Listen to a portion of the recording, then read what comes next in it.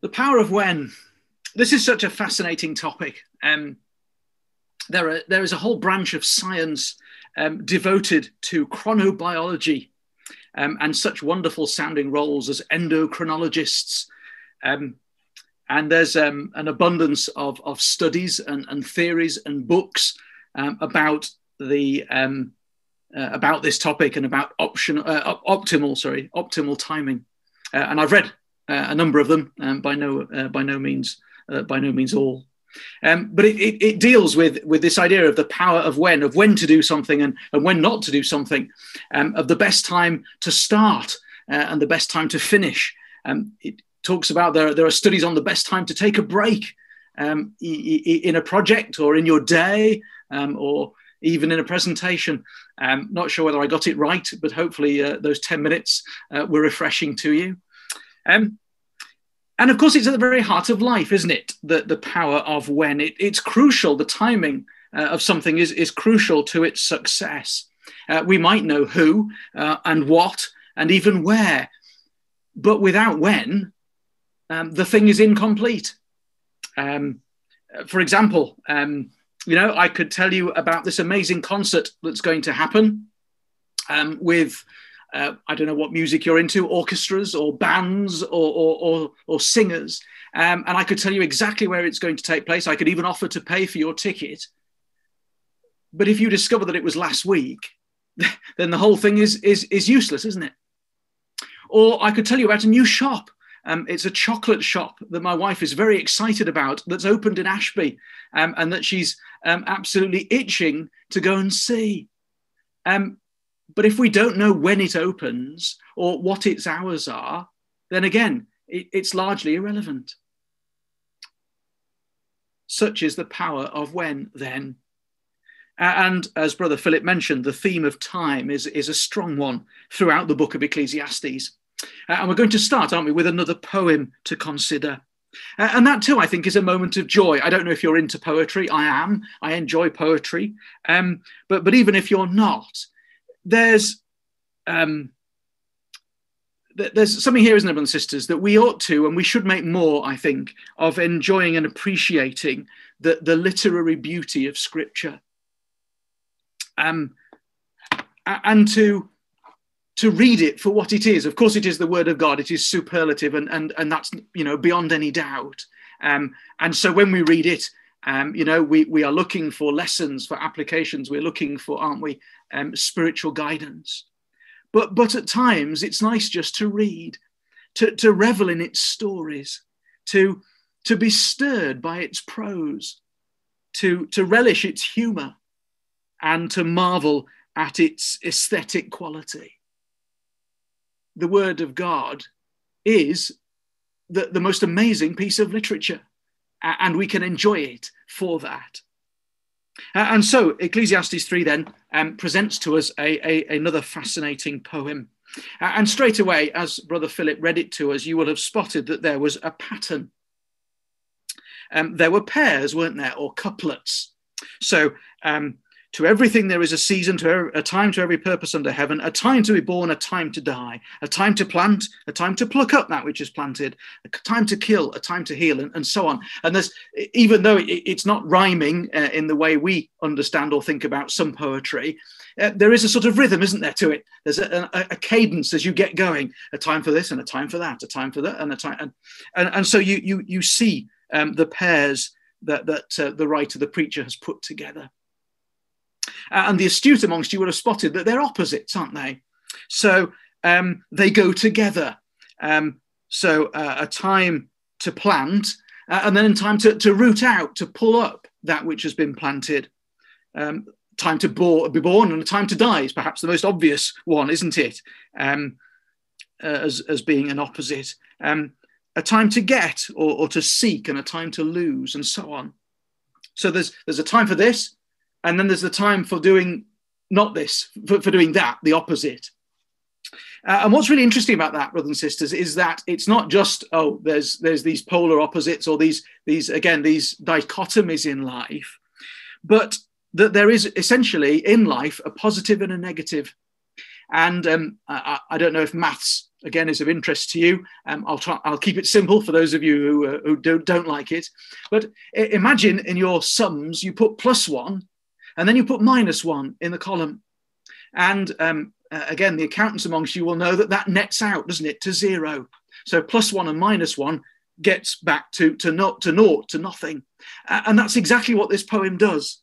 So if you, all the phrases are either positive, aren't they, or negative. So a time to be born is one would assume fairly positive. A time to die, not so much. That would be negative. So +1 for being born, -1 for dying. Oh, that takes us back to 0. Time to plant. Oh, that's good. It's nice to plant things, isn't it? So +1 for that. A time to pull up, -1. Oh, we're back to 0 again. A time to break down, -1. But a time to build up, oh, +1. So sometimes the negative comes first, you'll see. And again, if we had time, there's a pattern in that. Some people who like numbers are fascinated by Ecclesiastes. It's a number type book in its structure. We're not going to get into that today. But if you go through the whole poem, you'll find that the +1, -1, the positive and the negative net out. It's what my US colleagues described as a zero-sum game. So verse 9, in fact, right at the end of the poem, the preacher asks, doesn't he, what profit hath he that worketh in that wherein he laboureth? So what is the result? What is the profit, says the preacher, in everything in life?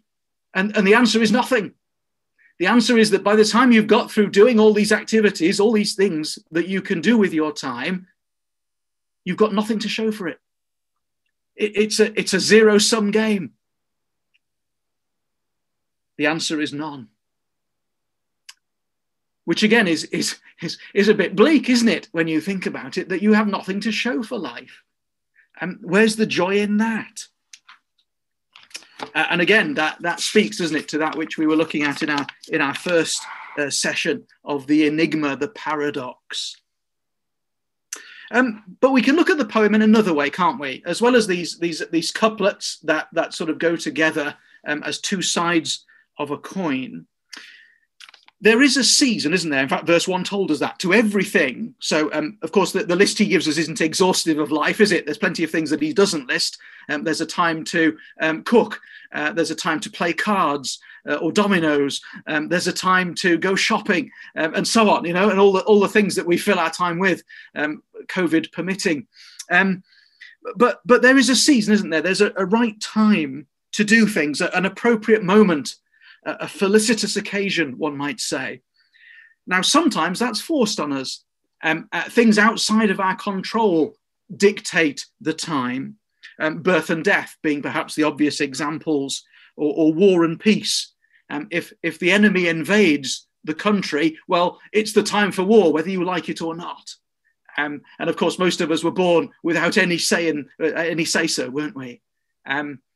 So sometimes things happen that the time is forced upon us because of the event. At other times, circumstances dictate, don't they? And it's sort of left as a matter of choice.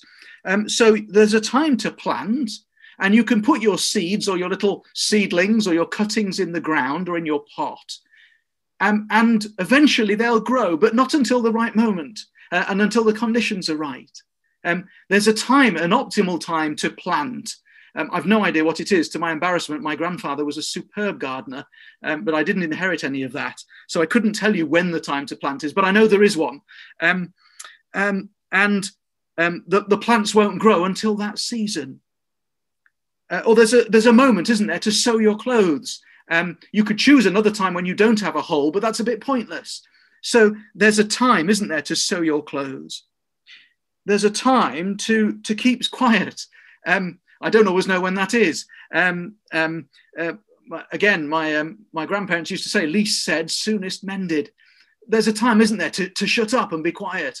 Now, again, you can ignore that. You can speak anyway, and there are consequences to doing that. So we can override, as it were, the time, but there are implications of doing so. But by and large, life teaches us, doesn't it? And experience certainly reminds us that to everything there is a right time. The problem is that we don't always know, do we? As we said, sometimes life gives us the clues, the indications that the hole is there, and if we don't sow it, then it might get worse, and eventually it might become irreparable. But when is the right time to build? Well, we're not sure. When is the right time to love and to choose a partner? No, there's no neon sign, is there, that this is the one and everything will work out? We don't always know. And right in the middle of the poem, and here's my third observation, that these things, again, are beautifully structured, as is, of course, all of the Word of God. None of it is haphazard, is it, or accidental. It is all by design. And right in the middle of the poem is the phrase, a time to gather stones together, and a time to cast away stones, and a time to gather stones together.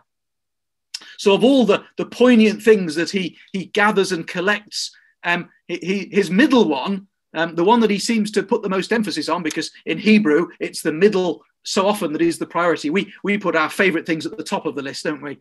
Or sometimes we build up to something and put it at the end as the climax. In Hebrew, very often the structure was such that the important thing, the thing you were supposed to remember and focus on, is in the middle. Well, we have this thing, this phrase then in the middle, a time to cast away stones and a time to gather stones. And again, commentators have debated as to what that really meant. Was it euphemistic in some way? Is it connected to the idea of embracement and of physical love? Others have thought perhaps it was to do with the activity of putting stones in a field to ruin it for the enemy. Sometimes you might remember, I think there's a passage in Isaiah about the enemy has put stones in the field. And I think the Lord told actually a parable along similar lines. So there's a time to gather those stones up so that the field is able to be harvested. And there's a time to cast the stones. Or maybe again, it's part of the enigma that of all the things in life, this one is perhaps the one that we're not sure about. Some have suggested there's a play on the word. The word for stone is even or eben, and it sounds a little bit like Hebel in the way it's pronounced. And so again, maybe this is part of the vanity, the paradox that's there. Well, I'll leave you to ponder that. But there is, not just in this poem, but there is in life, isn't there, this symmetry that God, verse 11, has made everything beautiful in its time. And the irony of that, brothers and sisters, is that we don't know. We don't know when God is going to work. We don't see the full picture, do we? We have pieces, we have our little bit of the jigsaw, and sometimes we get to know someone else's bit and their bits and pieces, but we don't know the whole. We don't know the end-to-end plan. And what does he say? He's made everything beautiful in its time. Also, he has put eternity in their heart. Some versions, the Authorized Version, says the world. It's the word olam, which can be translated as age, which is where the idea of the world comes from. But mostly it's translated as everlasting or eternal, eternity, when you find it elsewhere in Scripture. And so eternity in their hearts is probably as good a translation as we can look for. And I'll be honest, for years I've been guilty of taking this verse out of context, something we generally encourage ourselves not to do, don't we? And you can see the slide I've put up there. My father-in-law took that photo in St. Lucia. It's a hummingbird. And so God has put this concept of the everlasting in our hearts. And while in a sense, I suppose there's something positive in that, here, there's an irony, isn't there? Because that just compounds the issue, brothers and sisters. The fact that we understand, or rather that we don't understand, but that we have this sense of the everlasting, that there's more to life, and that God is the eternal one, just makes the matter worse, doesn't it? Because that blows our mind, really. When we start to think of God always being there, from everlasting, and he will always be there to everlasting, our brains start to hurt, because in our mortal state and in our concept of time, that's just, again, unfathomable, isn't it? And as he goes on to say in verse 14, sorry, verse 11, I didn't finish. So that no man can find out the work of God. So he's put the eternity in their hearts so that no man can find the work of God that he maketh from the beginning to the end. So it's deliberate again, isn't it? That our lack of comprehension combined with our mortality means that we end up frustrated because we don't know. We know that what God does, it is forever, verse 14. And that can't be undermined. Nothing can be added or taken from it. But for us, brothers and sisters, then we're left a little bit in the dark, aren't we? We don't know when.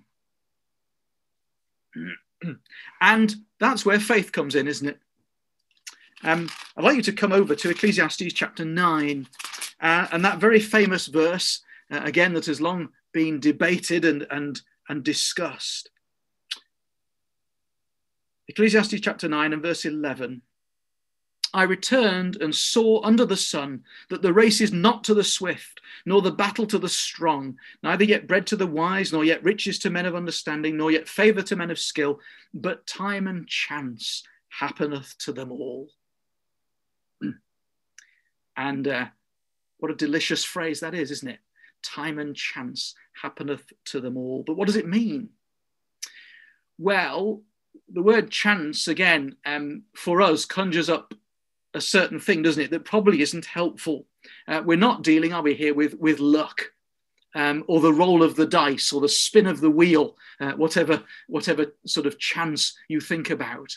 That's not at all what this word means, and it's certainly not the idea that is being described. What is the idea is the idea of a happening, an event, a meeting. So we went to Tesco's the other day, nothing remarkable about that, except that while we were there, we met a brother and sister from Ashby Meeting. Now, we had no idea they decided to go shopping at that point in time. And of course, they didn't plan or contact us. And so they didn't know, but we met each other. There was a chance, that's the word, there was a meeting, unplanned, unknown, but it happened. In the course of going around Tesco, I like to take charge of the trolley, and I rounded the corner only to bump into someone who was coming the other way. I claim or maintain they were in the wrong. I like to drive on the left. I think we should. But of course, I couldn't see around the high-sided shelving. And so, we momentarily crashed, not badly, but enough to, do the British thing of apologising and move around each other, and on we went.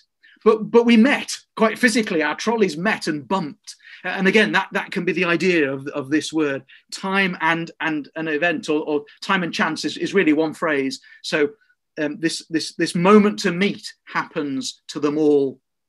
And usually it's in a negative context.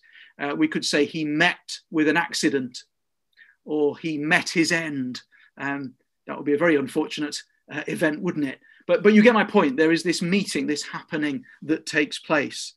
And that is the meaning behind here. So then let's just unwrap the whole verse then.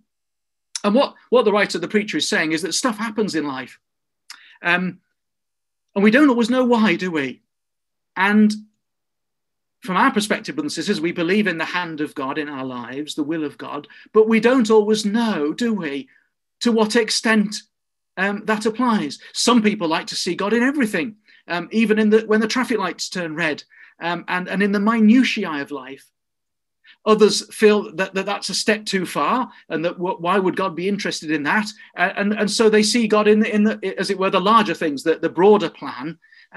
But there's behind traffic lights, there's an algorithm and sensors, and that's usually why they turn red and yellow and green. Now again, I'm not in any way dictating where you fall in that spectrum, but But put aside for a moment the cause or what's behind the happening. Stuff happens. And that's really the point, isn't it? And what he says is that on paper, you might come to a conclusion that the race is going to be won by the fastest person.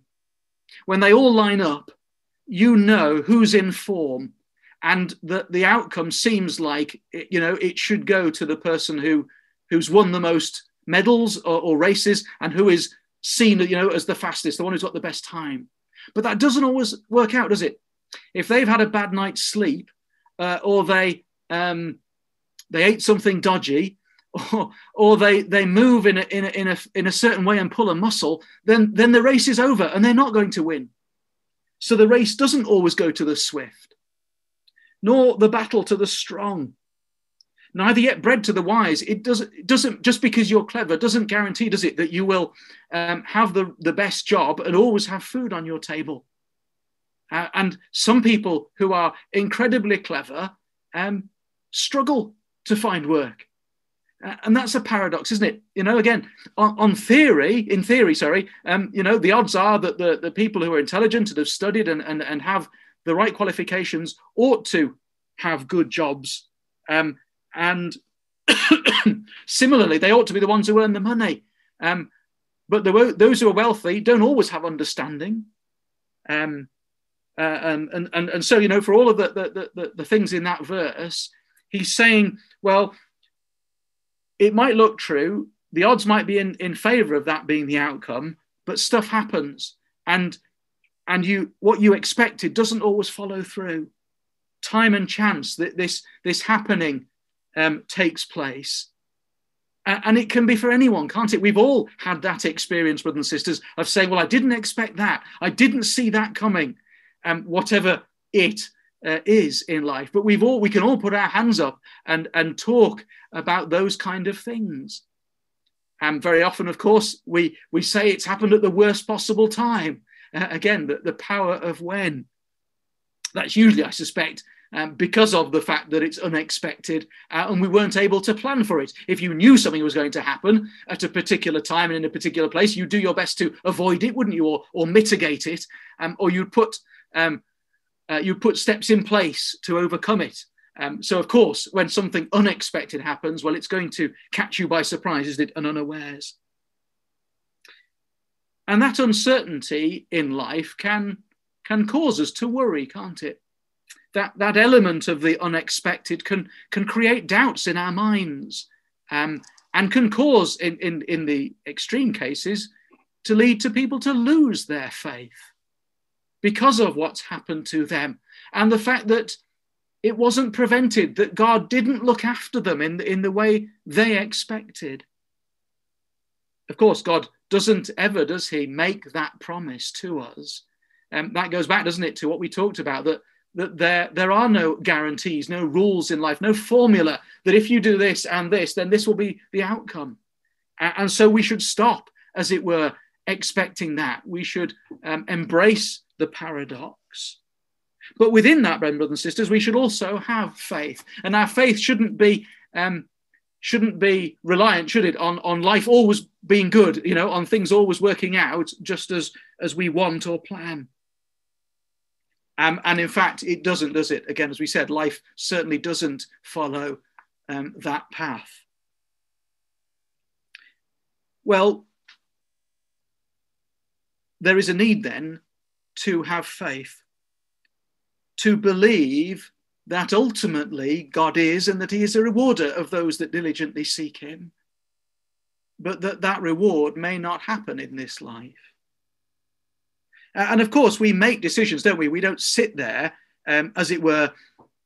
Well, we do sit there at the moment because we're not allowed to go out, but you get my point. We don't sit there normally fearful of doing anything in life because something unexpected might happen. That would be foolish, wouldn't it?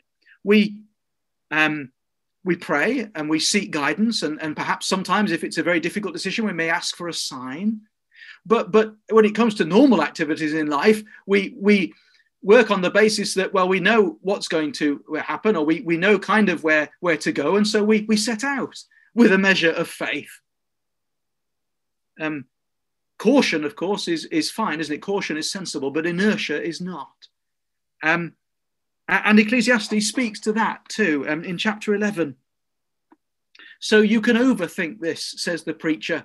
You can be so cautious and so concerned about what might happen that you do nothing. And so his exhortation, his message for those people is, chapter 11, verse 1, cast thy bread upon the waters, for thou shalt find it after many days. Give a portion to 7 and also to 8, for thou knowest not what evil shall be upon the earth. If the clouds be full of rain, they empty themselves upon the earth. If a tree falls toward the south or toward the north, in the place where the tree falls, there it shall be. So there are some signs, aren't there? There are some givens. And sometimes you've just got to pray and go for it, to get on with life. He that observes the wind, verse 4, shall not sow, and he that regards the clouds shall not reap. So you can pay too much attention and say, oh, it's not quite right today. Oh, I don't know. I think it might rain later. I better not put the washing out. Or it looks I don't think it's a good idea to take a walk right now. Something might happen. And consequently says you'll never you'll never sow, you'll never be able to reap.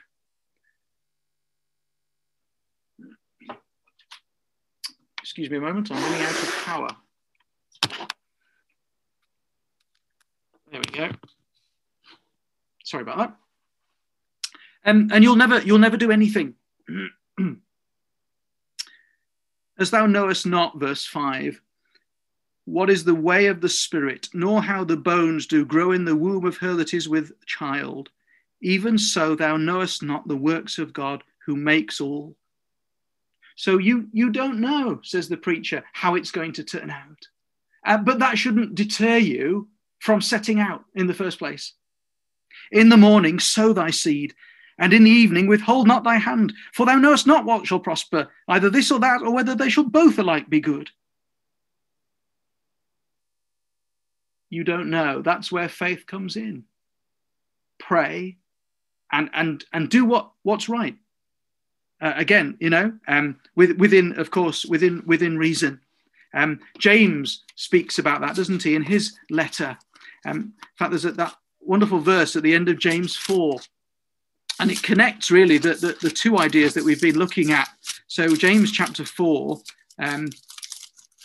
verse 14. Sorry, verse 13. Go to now, you that say, today or tomorrow we will go into such a city and continue there a year and buy and sell and get gain. Whereas you know not what shall be on the morrow. For what is your life? It is even a vapor. So there's the connection, isn't it, to our first talk. Your life is hevel. It's a vapor, it's steam. It appears for a little time and then vanishes away. But the warning, James is saying, is to those who decide they're going to do stuff without consulting or taking into account the will of God. Whereas you ought to say, verse 15, you ought to say, if the Lord will, we shall live and do this or that. It's quite appropriate to have plans and to do things, but to accept that we do so under the guidance and the hand of God with his blessing. And if it doesn't work out, brothers and sisters, then we can assume that it wasn't meant to be, that God had a different purpose in mind. If the Lord will, we shall live and do this or that. Our lives are in his hand. And we come, don't we, again, through experience, I suspect, to read the signs, to look for those moments when God is as it were, making the path clear. And there are other times, aren't there, when he doesn't. And again, it's to our own, as it were, jeopardy if we push against that which God seemingly has closed off.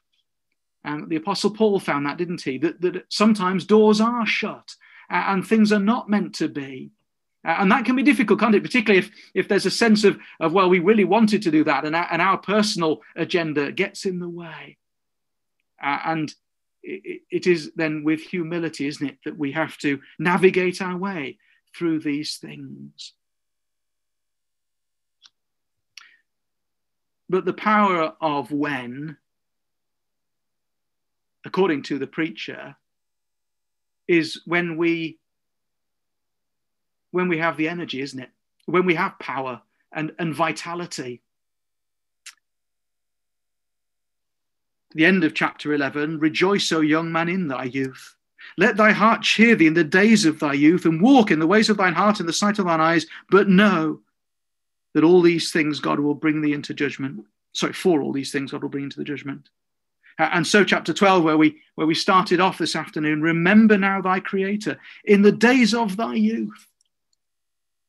There's something to be said, isn't there, for doing this as soon as possible, while we have energy and vitality and power. And yet again, brothers and sisters, there's such an irony with that, isn't there? George Bernard Shaw said that youth is wasted on the young. When you are young, you don't realize that that's the time to capitalize, do you? No, well, people do tell you, but you don't take any notice. You ignore them. And how sad that is. And I'm as guilty, I'm sure, as some of you of missing out on opportunities because I thought I'd get to it later in life. And sure enough, stuff happened. And it was too late, or things changed, and that door was closed. That road was no longer a possibility. And so it's not, is it accidental? It's not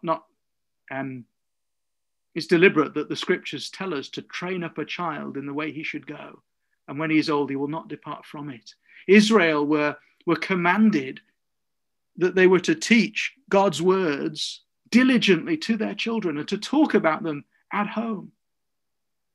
We mustn't we, continue to instruct and encourage our young people, especially during these challenging times that we face, brothers and sisters. Remember now thy Creator in the days of thy youth, while the evil days come not. And we mustn't be tempted, must we, to look back. As we get older, of course, inevitable, isn't it, that we reflect, we think about where we've come from, the progress we've made, but there might be in that the temptation to, as it were, to have rose-tinted spectacles, to see history differently. There could be the sense of longing and regret that it used to be better than it was now.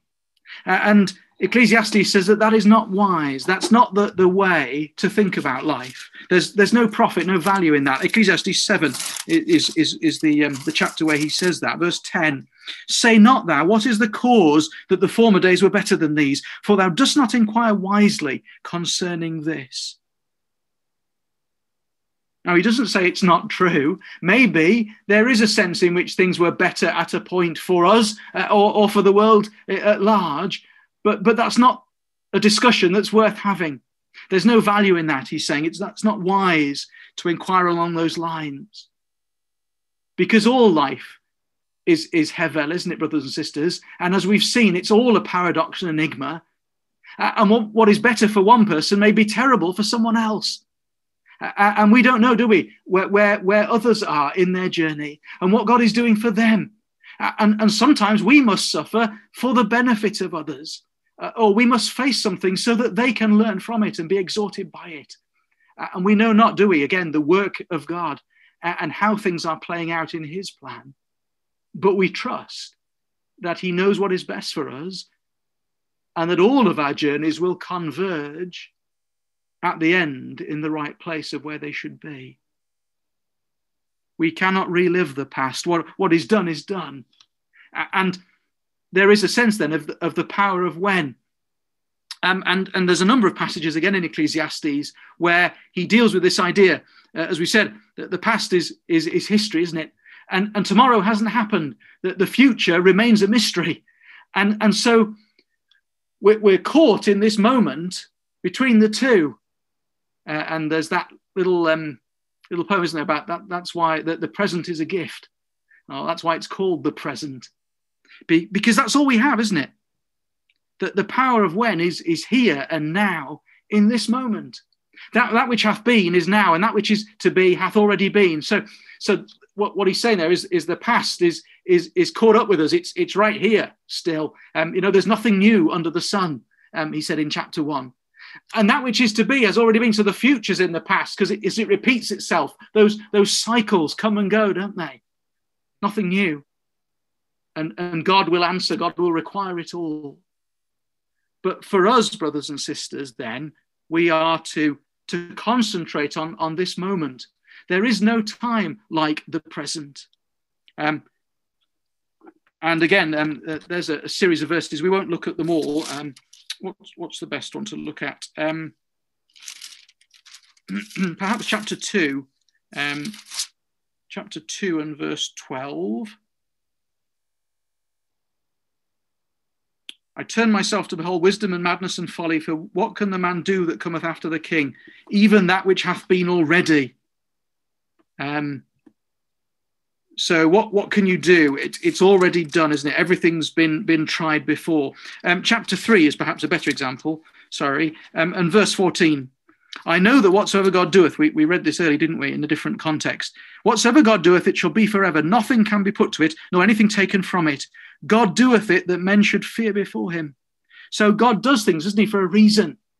That we might learn, that we might believe, fear God and keep his commandments. That's where Ecclesiastes concludes, so that we are to then see the work of God, the hand of God, and learn from it. And then there's that verse, isn't it? That which hath been is now, that which is to be hath already been. God requireth that which is past.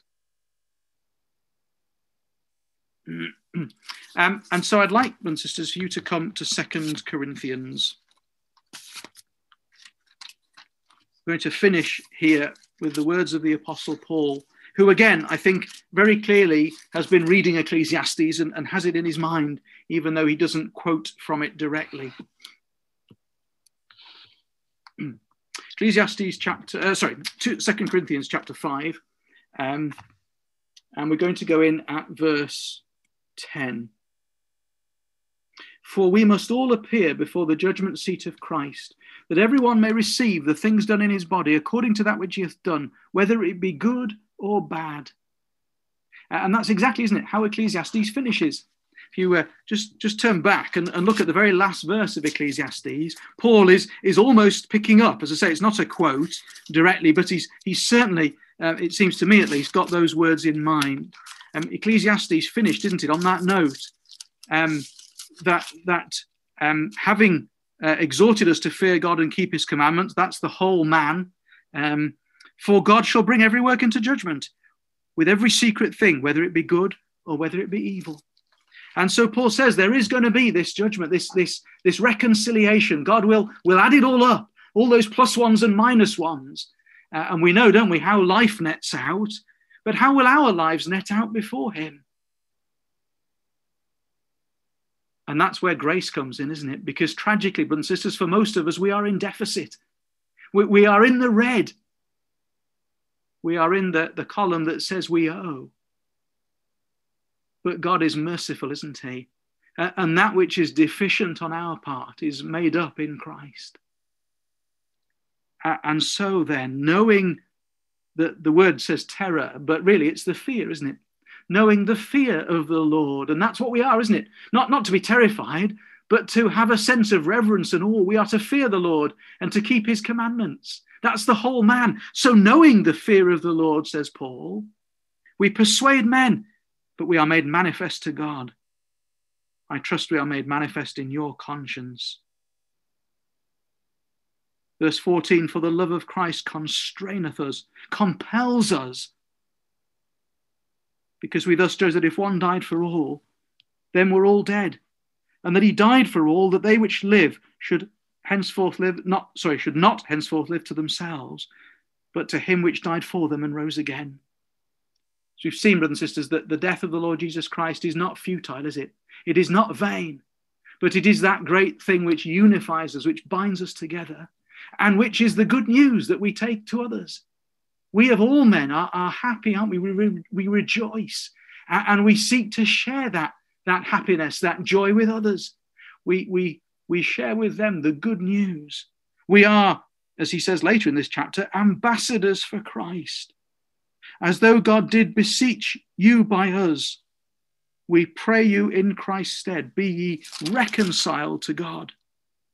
He hath made him to be sin for us who knew no sin, that we might be made the righteousness of God in him. As we said, brothers and sisters, that which is lacking on our part, that which is deficient and in deficit, is made whole, isn't it? Is made right. We are presented before him faultless. We then, as workers together, chapter 6, with him, beseech you also that you receive not the grace of God in vain. Don't receive it and waste it. For he saith, I have heard thee in a time accepted. In the day of salvation have I succored thee. Behold, now is the accepted time. Behold, now is the day of salvation. You want to know the power of when, brothers and sisters? It's right here, in this moment. You can exhibit the power of Christ in your life, and you can share the message of reconciliation with others. Don't waste time. Don't worry about whether the conditions are right or what the reception might be. Don't worry about whether they'll ignore you or make fun. Cast your bread upon the waters. You don't know how God will work, do you, brothers and sisters? Who would have thought 12, 18, 24 months ago that we would have seen the resurgence and the embracement of the truth of those from Persia, and how certain ecclesias have come back to life that were practically on the verge of closing, and are now, whose doors are bursting at the seams. And who knows what opportunities lie in your neighborhood? Who knows, brothers and sisters, who God will bring into your path? The power of when you have the ministry of reconciliation. It has been given to us all, and now is the accepted time. Now is the day of salvation for someone out there. That is the power of when. Now more than ever, isn't it, brothers and sisters? In the world in which we live, people are searching for hope. They are looking desperately for any kind of meaning because of the enigma. And we have it, brothers and sisters, we have the answer. We see, don't we, beyond this life, death is not the end for us. And by the grace of God, we can share that with others. And so we finish, brothers and sisters, our thoughts and our introduction, our beginner's guide to joy in chapter 4. For which cause we faint not, though the outward man perish. It's getting older, isn't it? It's getting more decrepit, it's decaying, it's heading to that home. One day, ours will be the fate of all of those who end up in a box with the mourners in the street. But the inward man is coming to life, is renewed day by day. Our light affliction, which is but for a moment, works for us a far more exceeding and eternal weight of glory. There is profit, isn't there, brothers and sisters, in the life in Christ. There is value there. While we look not at the things which are seen, but at the things which are not seen. For the things which are seen are temporal. They are hevel. They are vapor. They are passing away. And in some cases, they are absurd. But the things which are not seen are eternal. If that, brothers and sisters, doesn't bring you joy, I don't know what will.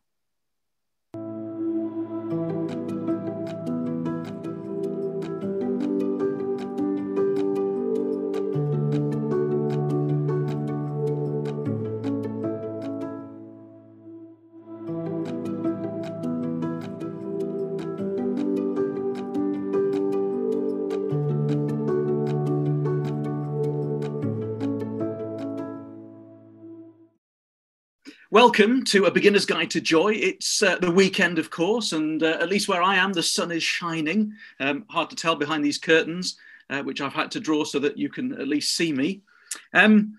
And in our quest for joy, there is no better place to start, is there, than with the topic of death. To quote Lord of the Rings, so much death.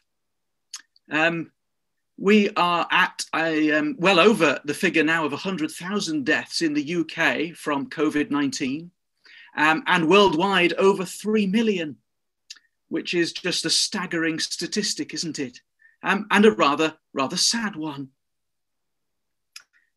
But if the pandemic has taught us anything, then it's very obvious, isn't it, that even living in our modern times, with all the benefits that brings, and increased longevity, humankind remains, brothers and sisters, very fragile and very vulnerable.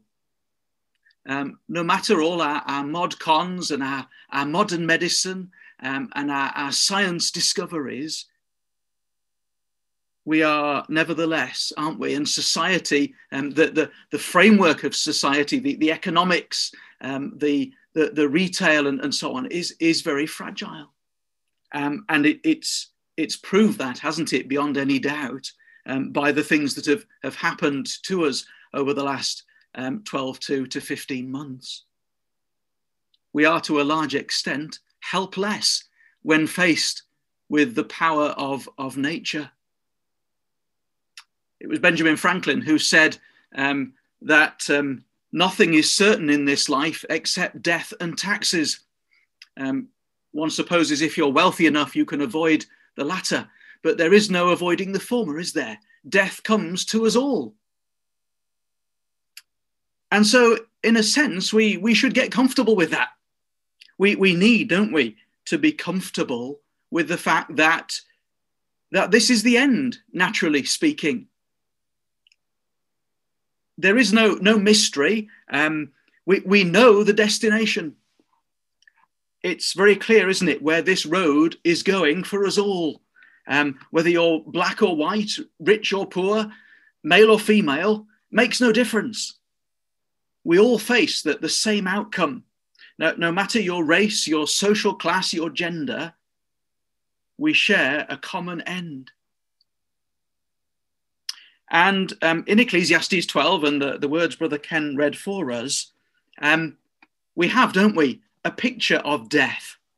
I suppose for some, that moment has arrived prematurely, particularly if they have been victims of the pandemic and the virus. Perhaps for many of us, though, it's more of a steady decline. And that's the picture, isn't it, that Ecclesiastes 12 is painting, is portraying. It's a rather inglorious degeneration, isn't it, as we begin to fall apart, physically, biologically speaking. People talk about growing old gracefully, don't they? I suspect in reality, though, that's rather rare. The fact is, and we all start to feel it at different points, but there is a gradual descent into decrepitude. And if you're familiar with the poem that is there in Ecclesiastes 12, it's fascinating, isn't it? It's a wonderful description full of imagery and metaphor. Let's just unpick it together for a few moments. Going in at verse 2, really. So verse 1 is the exhortation to remember the Creator in the days of youth before it's too late, before the evil days and the years draw near. And then he starts off, doesn't he, with the idea of light and the fact that light is diminishing. It's getting darker. And he starts with the natural light, the sun, the light, the moon, the stars. So before they are darkened and the black clouds that hold the rain come. And then he goes on to more figurative, doesn't he? So in the day when the keepers of the house shall tremble, those that look out of the windows be darkened. There's the figurative expression. But again, this sort of idea that light is slowly fading. Some suggest that the keepers of the house are the arms or the hands. And this idea of trembling, you see it, don't you? Perhaps you've experienced it for yourself as your nerves just start to jangle a little bit, and you can't hold as steady as you once used to. The strong men, the legs shall bow themselves. We talk, don't we, about being bow-legged or stooping as, again, age comes upon us.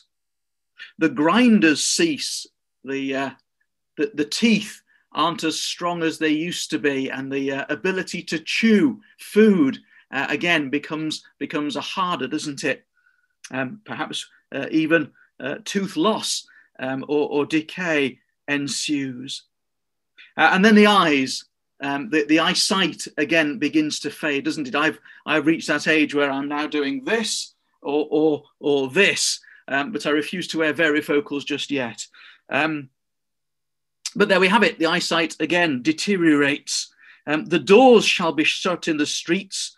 That's perhaps the hearing, which also goes, doesn't it? The sound of the grinding is low. And he shall rise up at the voice of the bird. All the daughters of music shall be brought low. They shall be afraid of that which is high. Fears shall be in the way. So this idea that you're up at the crack of dawn, you're up at the slightest sound. You don't sleep as well as you used to. And the voice is weakened. The daughters of music, the voice is a bit lower, a bit huskier, perhaps, not as strong in its ability to speak out or to sing. You become a little bit more afraid, don't you? Afraid of falling or afraid of heights, and of general fears of what might be, fear of the unknown, fear of the future, what terror might be in the way. The almond tree shall flourish. Some associate that with a full head of white hair. That's ironic because I don't really have any hair. It's all slipped, as you can see, underneath my chin. But again, the idea that the hair changes and changes colour, doesn't it? And like the almond tree, the blossom that's around in certain parts of the world right now, I believe. Someone was telling me they were surrounded by almond trees, I think in Spain. The grasshopper shall be a burden.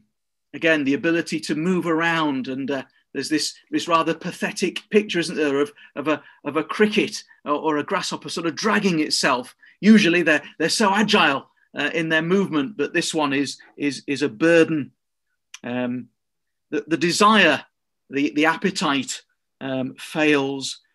Why is all of this? Well, because man goeth to his long home. The mourners go about the street.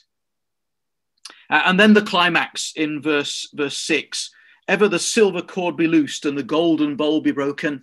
And some see that as the neck and the head, which eventually give up, as it were, and bow in finality. Others see this as more, again, metaphorical, that we've moved from the idea of light, which itself is a metaphor, isn't it, of life, to another metaphor of water. And so now, again, this idea of water being poured out is that idea of life being over. So the cord that would have let down the vessel into the well is loose, or it's snapped. And when it snaps, of course, the bowl drops and it shatters, it's broken. And he finishes up, doesn't he, almost with a parallel expression there. The pitcher be broken at the fountain, or the wheel broken at the cistern. And so then life is over. And as I say, it's a fascinating poem, isn't it? And perhaps you knew all that, and so please consider that to be a recap. Or perhaps you're just seeing this for the first time. There is, however, another way to look at this poem, and that is not so much as an individual getting older, but rather to look at it as a sort of funeral procession. And the idea there, I mean, if we're in, as it were, good company, aren't we? Perhaps some of you last week were able to watch the royal funeral, that laying to rest of Prince Philip, Duke of Edinburgh. And I'm not about to draw any direct parallels, I hasten to add, but that's the most recent state funeral that I can think of, which would help you with the analogy. And if you saw, again, it was a rather dignified, wasn't it, and solemn occasion. And that the strong men, all those men of military prowess, were stood to attention with their heads bowed. as a mark of respect, weren't they? That the strong men were bowed, shall bow themselves. The keepers of the house were out, weren't they? And there they stood, waiting and watching for, as it were, their master to pass by and to be laid to rest. The doors were shut in the street, weren't there? No public was allowed into Windsor or to that part of Windsor Castle. And there was no grinding. No one was at work. There were no workmen around. Everyone had ceased to, again, mark their respects and to be part of this procession and the funeral that took place. And as wonderful as the choristers were and the buglers who sounded, eventually it was over, wasn't it? That the daughters of music were brought low and silence reigned as everyone made their way out of the chapel. And Philip was laid to rest in his long home, there at least until such time as the Queen is laid to rest and he joins her in their family plot. But you see, brothers and sisters, the analogy and this idea of someone being taken and processed, as it were, through the streets, that the mourners went about the streets, didn't they? And there was this procession as man met his end. And so the preacher finishes, "Then shall the dust return to the earth as it was. The spirit shall return to God who gave it." It's the start and the finish, isn't it, of the human life cycle. We're being taken all the way back to Genesis and reminded of the truth of that which God decreed. Now, in Christ, of course, our perspective is changed slightly. The lens is adjusted, isn't it? The kaleidoscope is turned, because death is not the end. It is a milestone on the journey, but it is not the final resting place.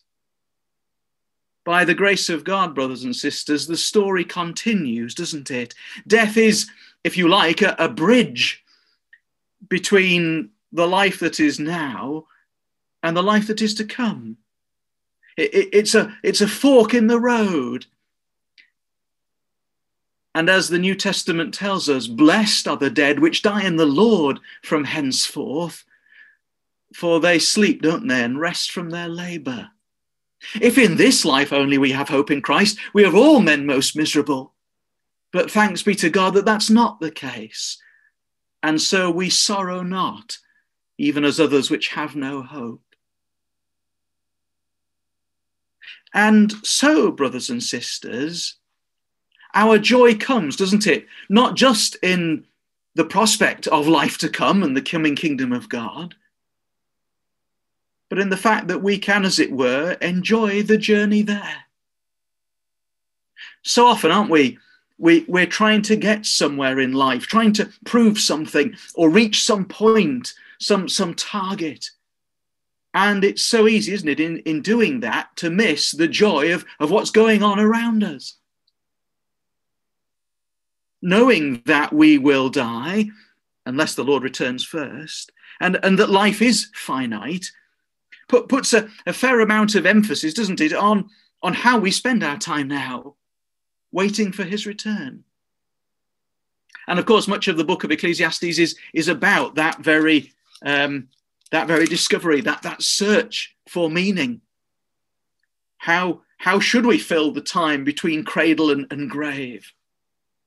And we call this particular talk, didn't we, the enigma of how. And in some ways, this is equal, if not more, of a challenge to the preacher, to Koheleth, than the problem of death itself. And I'm going to introduce to you at this point perhaps the key word of Ecclesiastes, the word Hebel, or Hevel. And there's a problem, really, because of course, that's a Hebrew word, And as you can see, it's translated for the most part, at least in the authorized version, 61 times as vanity, another 11 times as vain, and one outlier as the word altogether. But that word doesn't really do it justice. This is the problem of trying to translate from other languages, and often we have to try and make do, don't we, with the words that we have. And vanity is certainly used by a number of the versions. Some more modern versions, I think, render it meaningless, and one or two others futility. But they too don't really do justice to Hebel or Hevel. Meaningless, really, I suppose, would be understood as pointless, wouldn't it? And yet that's not right, is it? Life isn't pointless, nor is it meaningless. In fact, life is full of meaning. We may not always understand it, but life has a meaning, has a purpose. Nor is life futile. It's not empty, is it? Life is very full, too full, perhaps, at times. And so these words don't capture the essence of Hevel, and they don't convey the true meaning. There's a pun there, isn't there? The word for meaningless should not contain the true meaning. I'll leave you to ponder that. But as you can see underneath, the meaning of Hevel, really, literally in the Hebrew, is that of the idea of a vapor, of a breath. Now, had I been with you in person, this would have been much easier to demonstrate. I'd thought about bringing one of those spritzers, those sprays with a nozzle and firing out a vapor, and you would have understood. I've captured, as you can see, in this wonderful thermos flask, some water, and I don't know if it's hot enough now. Oh yes, well I can see it. I don't know whether you can see that on the camera, but there's steam rising, there's vapor coming. I don't want to get water too near to the keyboard. Water and electronics don't mix, but you see the vapor, don't you? The steam. Well, that's the Hebel. That's the Hevel rising from the flask, and that's the idea. It's a vapor.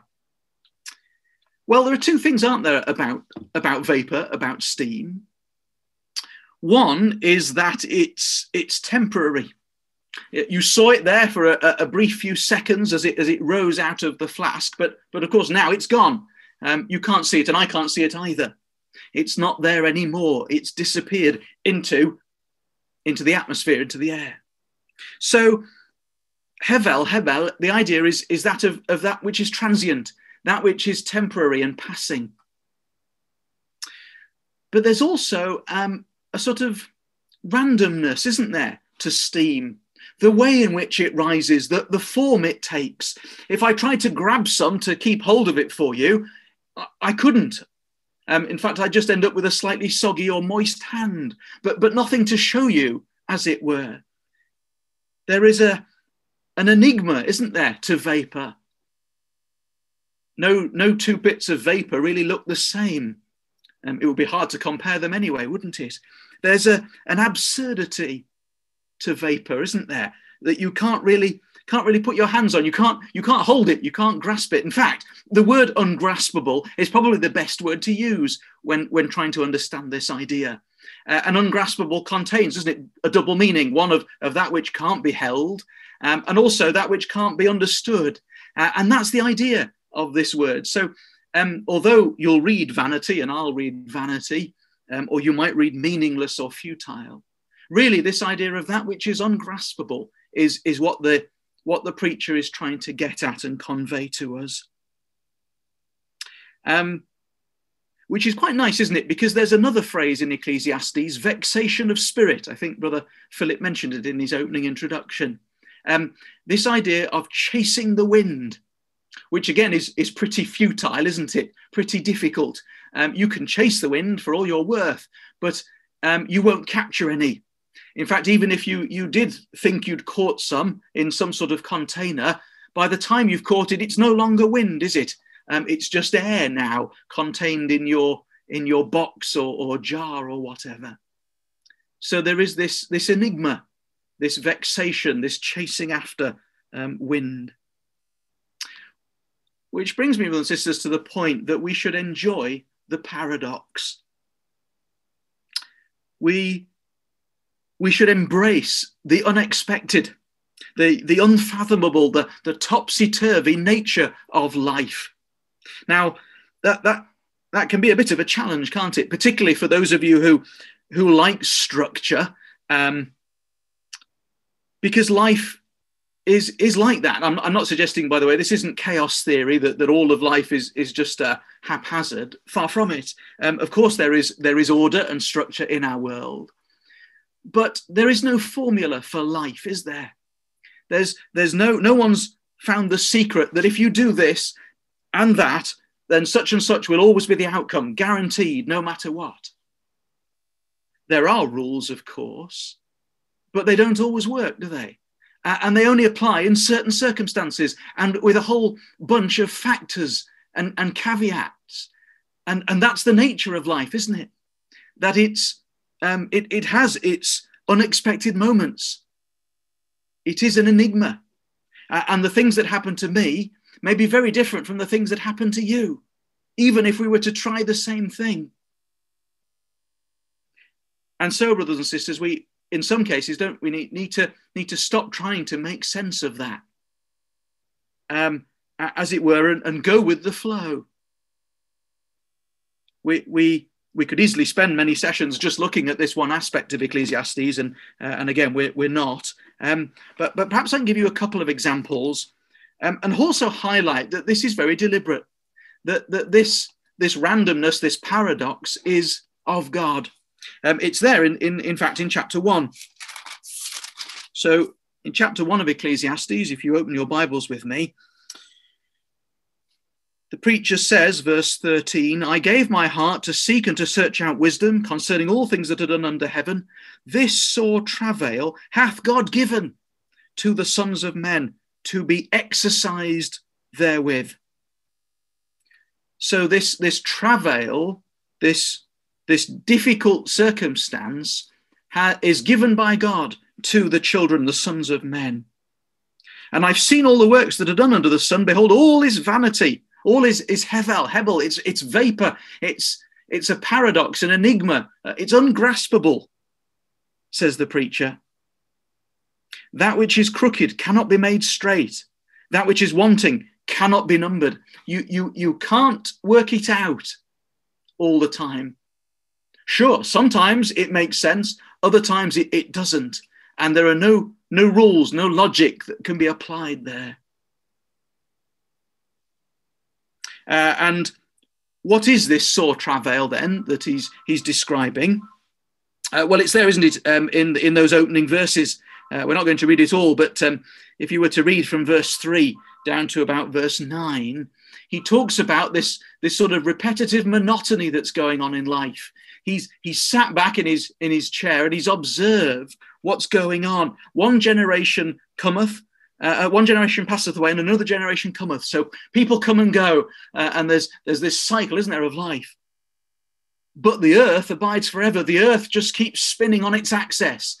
It's different people, different generations, but the same planet that they're walking on.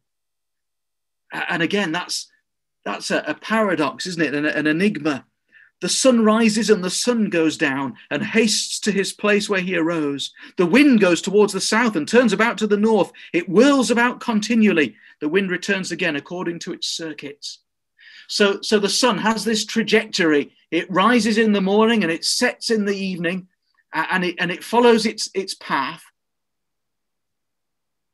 The wind whirls about. It goes north, it goes south, it blows again, but it's got its track. And the rivers run into the sea, yet the sea is not full. So the water flows, doesn't it? All that water is going in a particular direction, and yet, unlike a bath when you turn the taps and it fills up and to the point where you've got to stop, otherwise you flood the place, that's not the case, is it?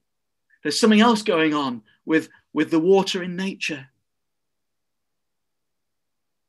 All things are full of labour or weariness. Man cannot utter it. The eye is not satisfied with seeing, nor the ear filled with hearing. There is this endless repetition, this monotony of life, these cycles that continue, and yet they can't really be explained.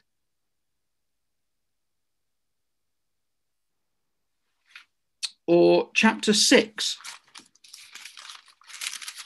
Ecclesiastes chapter 6. The opening verses, there is an evil which I have seen under the sun, it is common among men, a man to whom God hath given riches, wealth, and honour, so that he wanteth nothing for his soul of all that he desireth. So there you go. God's given someone wealth and money and respect, honour. Yet God giveth him not the power to eat thereof, but a stranger eateth it. This is a vanity, and it is an evil disease.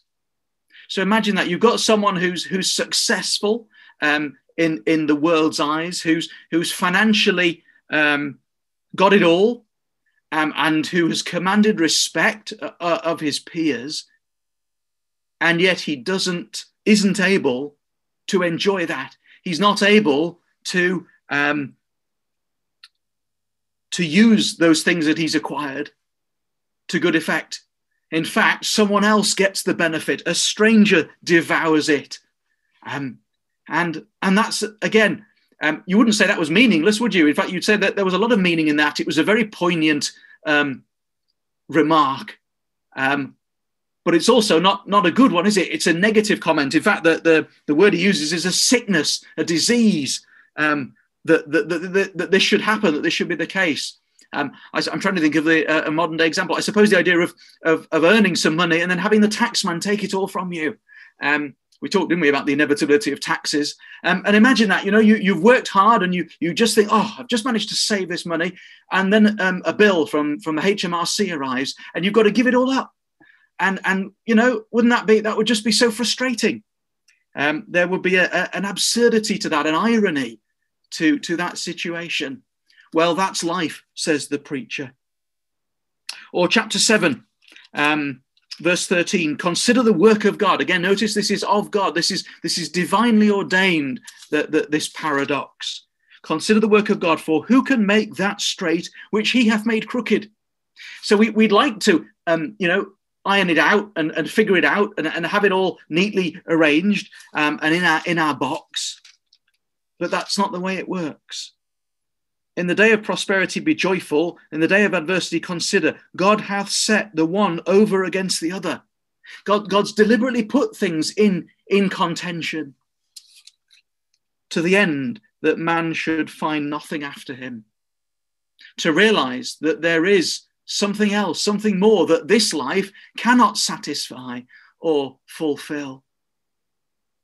It is ungraspable. And there's just a quick summary of other passages that we don't have time to look at if you want to make a note.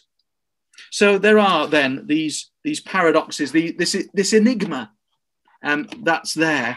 And in a sense, we need to enjoy that. We need to not worry ourselves with trying to figure it out and come to an answer, because there isn't one. There is no getting round the fact that God has set up life in this world under the sun in this enigmatic way, that things don't always follow what we would expect. Now, another way to look at the enigma, and in fact to interpret the whole book of Ecclesiastes, is through Genesis, and particularly those early chapters of Genesis we've mentioned already, haven't we? We saw in chapter 12 that very clear reference back to the dust and the origins of man. But there's something else, and that is the word Hebel, because it's identical. It's the same word that we saw that meant vapor as the name Abel. And of course, we're familiar with him from Genesis chapter 4, aren't we? Abel was the second son, the youngest son of Adam and Eve, and of course was killed prematurely, murdered by his brother Cain. We might say, if we were looking for a way to reconcile those two ideas of Hebel, vapor, and Hevel, Abel, the man, well, his life was a vapor, wasn't it? His life was like a puff of air. It lasted but for a breath, it seemed, particularly when you think of the longevity of those who were living in those early parts of Genesis, living for 900 plus years, weren't they? Well, not Abel. His life was over very, very quickly. It was short-lived, wasn't it? That begs the question, doesn't it? Why did Eve name him Abel, Hevel?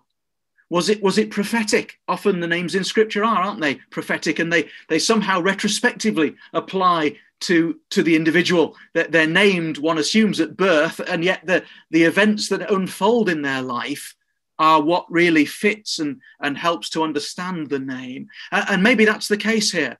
Maybe he was called Abel, but it was only later that became, or it was understood as to why that was. Or perhaps Eve was commenting on the struggle of life. Maybe she was wrestling with the paradox, the enigma of her mortality and of the effects of the curse and of the pain of childbirth that she'd been through twice now. And maybe she said, this is Hevel. What is this? Is this how life is going to be from now on? In looking for the seed, the promised seed that God had foretold. Well, as we've said, Abel's life was a vapor. And again, time forbids us to look in any detail, but as I say, you can look back at his life and the whole of that bit of Genesis and try to interpret Ecclesiastes in that way, through that lens. Just one little idea for you. Hebrews talks, doesn't it, about Abel. And there's a number of references that really focus on his blood. Jesus mentions the blood of righteous Abel. And then Hebrews speaks here of the fact that the blood of the Lord that was shed speaks better things than that of Hevel, of Abel. So the blood of the Lord Jesus Christ is not, is it, vanity? It is not an enigma, a mystery. In fact, brothers and sisters, it is very much graspable. It speaks of better things, in that the Lord's life was not wasted. He too was murdered. His life was taken prematurely. But the life is only empty if the death means nothing. And the death of the Lord Jesus Christ means everything, doesn't it? Normally, death is the great separator. It's what parts us, doesn't it, from one another. If someone ceases to live, then we're not in their company anymore. And death is a lonely affair. We don't die, do we, in harmony and, as it were, together. We die alone. But in the case of the Lord Jesus Christ, his death is the great unifier. His sacrifice, brothers and sisters, is what draws us, isn't it, and binds us together. This is the basis of our fellowship, that we are brothers and sisters in Christ, and that our lives are made possible by the shedding of his blood. That is the core, isn't it, of our ecclesial life. And so our next takeaway, our next action, is to enjoy being with others. If COVID has taught us anything, then it's taught us, hasn't it, that the blessing of community, of not being on your own. And if you are in that situation, if you have been alone, then you'll know again the wonder of being able to talk to others. Even if you've not been able to physically be in their presence, just picking up the phone or being able to chat in Zoom rooms has been a real benefit, hasn't it? It's been a blessing. Ecclesiastes chapter 4 tells us, doesn't it, that two are better than one, because they have a great reward for their labour. If they fall, the one will lift up his fellow. But woe to him that is alone when he falleth, for he hath not another to lift him up. Again, if two lie together, they have heat, but how can one be warm alone? And if one prevail against him, two shall withstand him, and a threefold cord is not easily broken. There are so many benefits, aren't there, brothers and sisters, to being in a family and an ecclesia. We get more done. The work is shared and divided, and the labour, therefore, is more profitable. And if one gets into trouble, then there's another to help them up, to visit the sick. to write to those in isolation, to encourage and exhort one another, and so much the more as we see the day approaching. Two are better than one. A threefold cord is not easily broken. God has set the solitary, hasn't he, brothers and sisters, in families, and now more than ever, the blessing, the enjoyment of being in ecclesias, of being in spiritual families, mustn't it be evident to us, and something that we enjoy and rejoice in. And thank God for the technology that has enabled and allowed that to continue during these challenging times.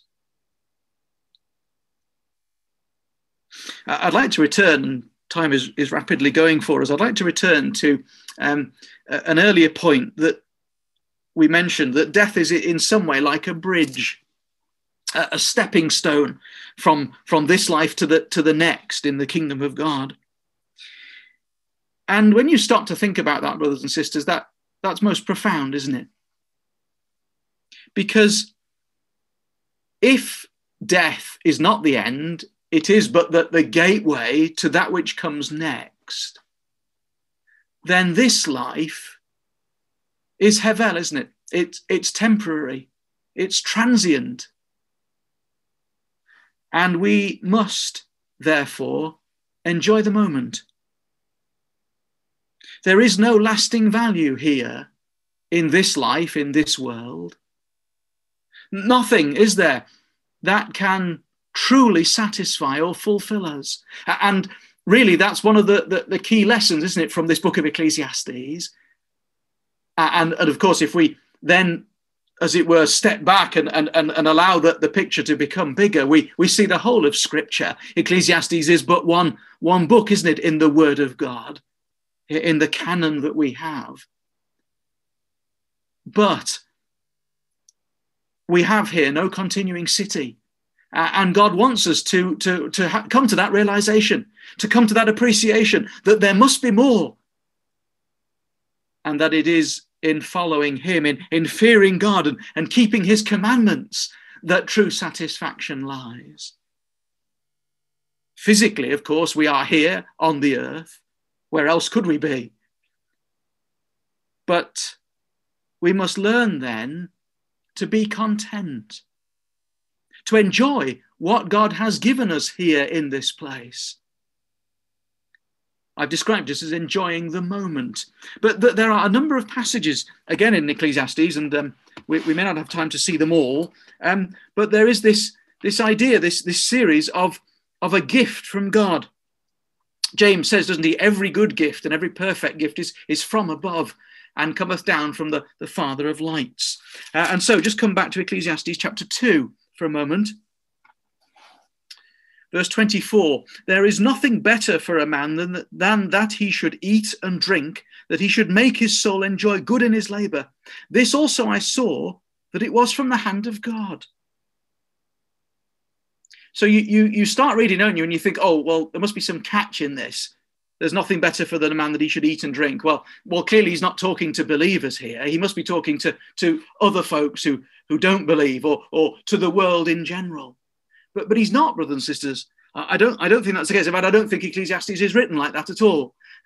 Some suggest, don't they, that the phrase "under the sun" applies to those not in Christ.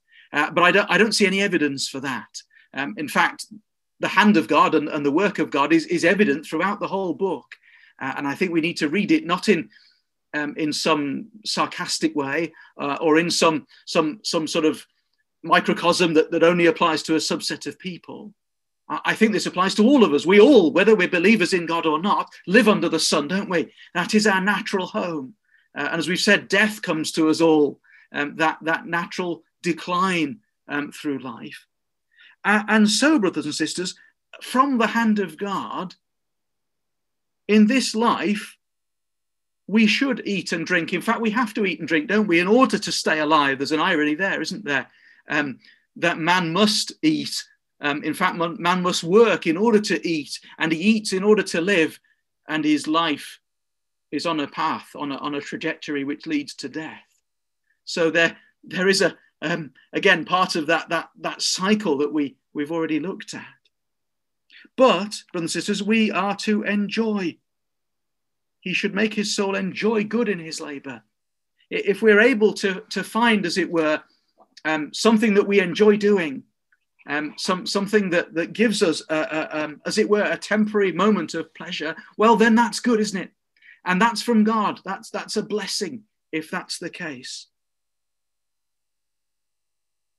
Right here, on the earth, under the sun, right now, in this mortal life, before Christ comes, we can and we should enjoy the blessing of food and drink, of being happy, as it were, and seeing the funny side of life. That too is a gift, isn't it? There's nothing that says in Scripture that just because these things are serious, that we can't smile, that we should be miserable. In fact, we of all men are not miserable, aren't we? Because of the hope that we share. And so, just to give you another example, chapter 3 of Ecclesiastes, verse 12. I know that there is no good in them, but for a man to rejoice and to do good in his life. Also that every man should eat and drink and enjoy the good of all his labor. It is the gift of God. He goes on in chapter 5, verse 18. Behold, that which I have seen, it is good and comely for one to eat and to drink and to enjoy the good of all his labor, which God giveth him, for it is his portion. And there's the full list. Again, we won't finish up, but again in chapter 8 and again in chapter 9, he makes these same points. And the fact that there are these repetitions, this refrain, tells you it's not by accident. It's not a throwaway statement or something that, well, there must be a catch in that. Doesn't sound right, does it? We can, brothers and sisters, we are permitted, or rather we are encouraged, aren't we, to enjoy the moment. There is value in eating and drinking, not you understand, to excess or to riotous living, nor necessarily just for ourselves, but the joy of eating in one another's company and the blessing of food itself. This is not, is it, that the rich fool who ate and drank and was to be merry, who had made no provision in his life for God. Rather, brothers and sisters, the kingdom of God is more, isn't it? Is not meat and drink, but whatever we do, whether we eat or drink, says Paul, we do all to the glory of God. And so we can and we should enjoy the moment. Well, I'd like you to come finally, please, as we wrap up this session, to Romans chapter 8. Because the enigma is by design. And I suppose in a sense I've been trying to make that point all along, and I hope that's come across. But Paul really helps us to understand this fully in Romans chapter 8. And he picks up for us the language of Ecclesiastes. Ecclesiastes isn't quoted directly anywhere in the scriptures outside of the book, but there are definitely allusions in the New Testament to the writing, to the words of the preacher. And here's one good example. Verse 18 of Romans chapter 8. For I reckon that the sufferings of this present time are not worthy to be compared with the glory which shall be revealed in us. So, brothers and sisters, there is something better, isn't there, to look forward to? There is something more than this life, more than the hevel that we look to. For the earnest expectation of the creature waiteth for the manifestation of the sons of God. We long for God's glory to be manifest in us, as it was in his Son. We look forward to that moment. For, verse 20, that the creature, or really the creation, was made subject to vanity. There's our word, isn't it? There's the word of Ecclesiastes, picked up now by Paul. The creature was made subject to vanity, not willingly. So it didn't make itself do this. It wouldn't have been a natural choice, would it, for us to have this life in this way, to have this paradox or this amount of death? That certainly wouldn't have been a thing we would opt for. It's not done willingly, but by reason of him who hath subjected the same in hope. God has done this, brothers and sisters. This is of God, isn't it? As we saw, God has, and we can't straighten that which God has made crooked. As hard as we might try, no matter how much money you've got, how much time you've got, how much energy you expend, you will not reverse what God has put in place. That Hevel is there deliberately, by design. God has subjected the creation to this vanity in hope. Because the creature itself shall be delivered from the bondage of corruption to the glorious liberty of the children of God. We know that the whole creation groans and travails in pain together. And we've seen, haven't we, some of that groaning, brothers and sisters. There is a sense, isn't there, in which the whole planet is groaning right now. And you see that in the news and the events that unfold. And we believe, don't we, that these things must herald the return of the Lord. And so then, verse 24, we are saved by hope. Hope that is seen is not hope. For what a man hopeth, what a man seeth, why doth he yet hope for? But if we hope for that we see not, then do we with patience wait for it. So, brothers and sisters, we have begun our journey. This is but a beginner's guide to joy. But we rejoice truly in the hope that we have together, in the expectation of the fulfillment of the promise of God in us.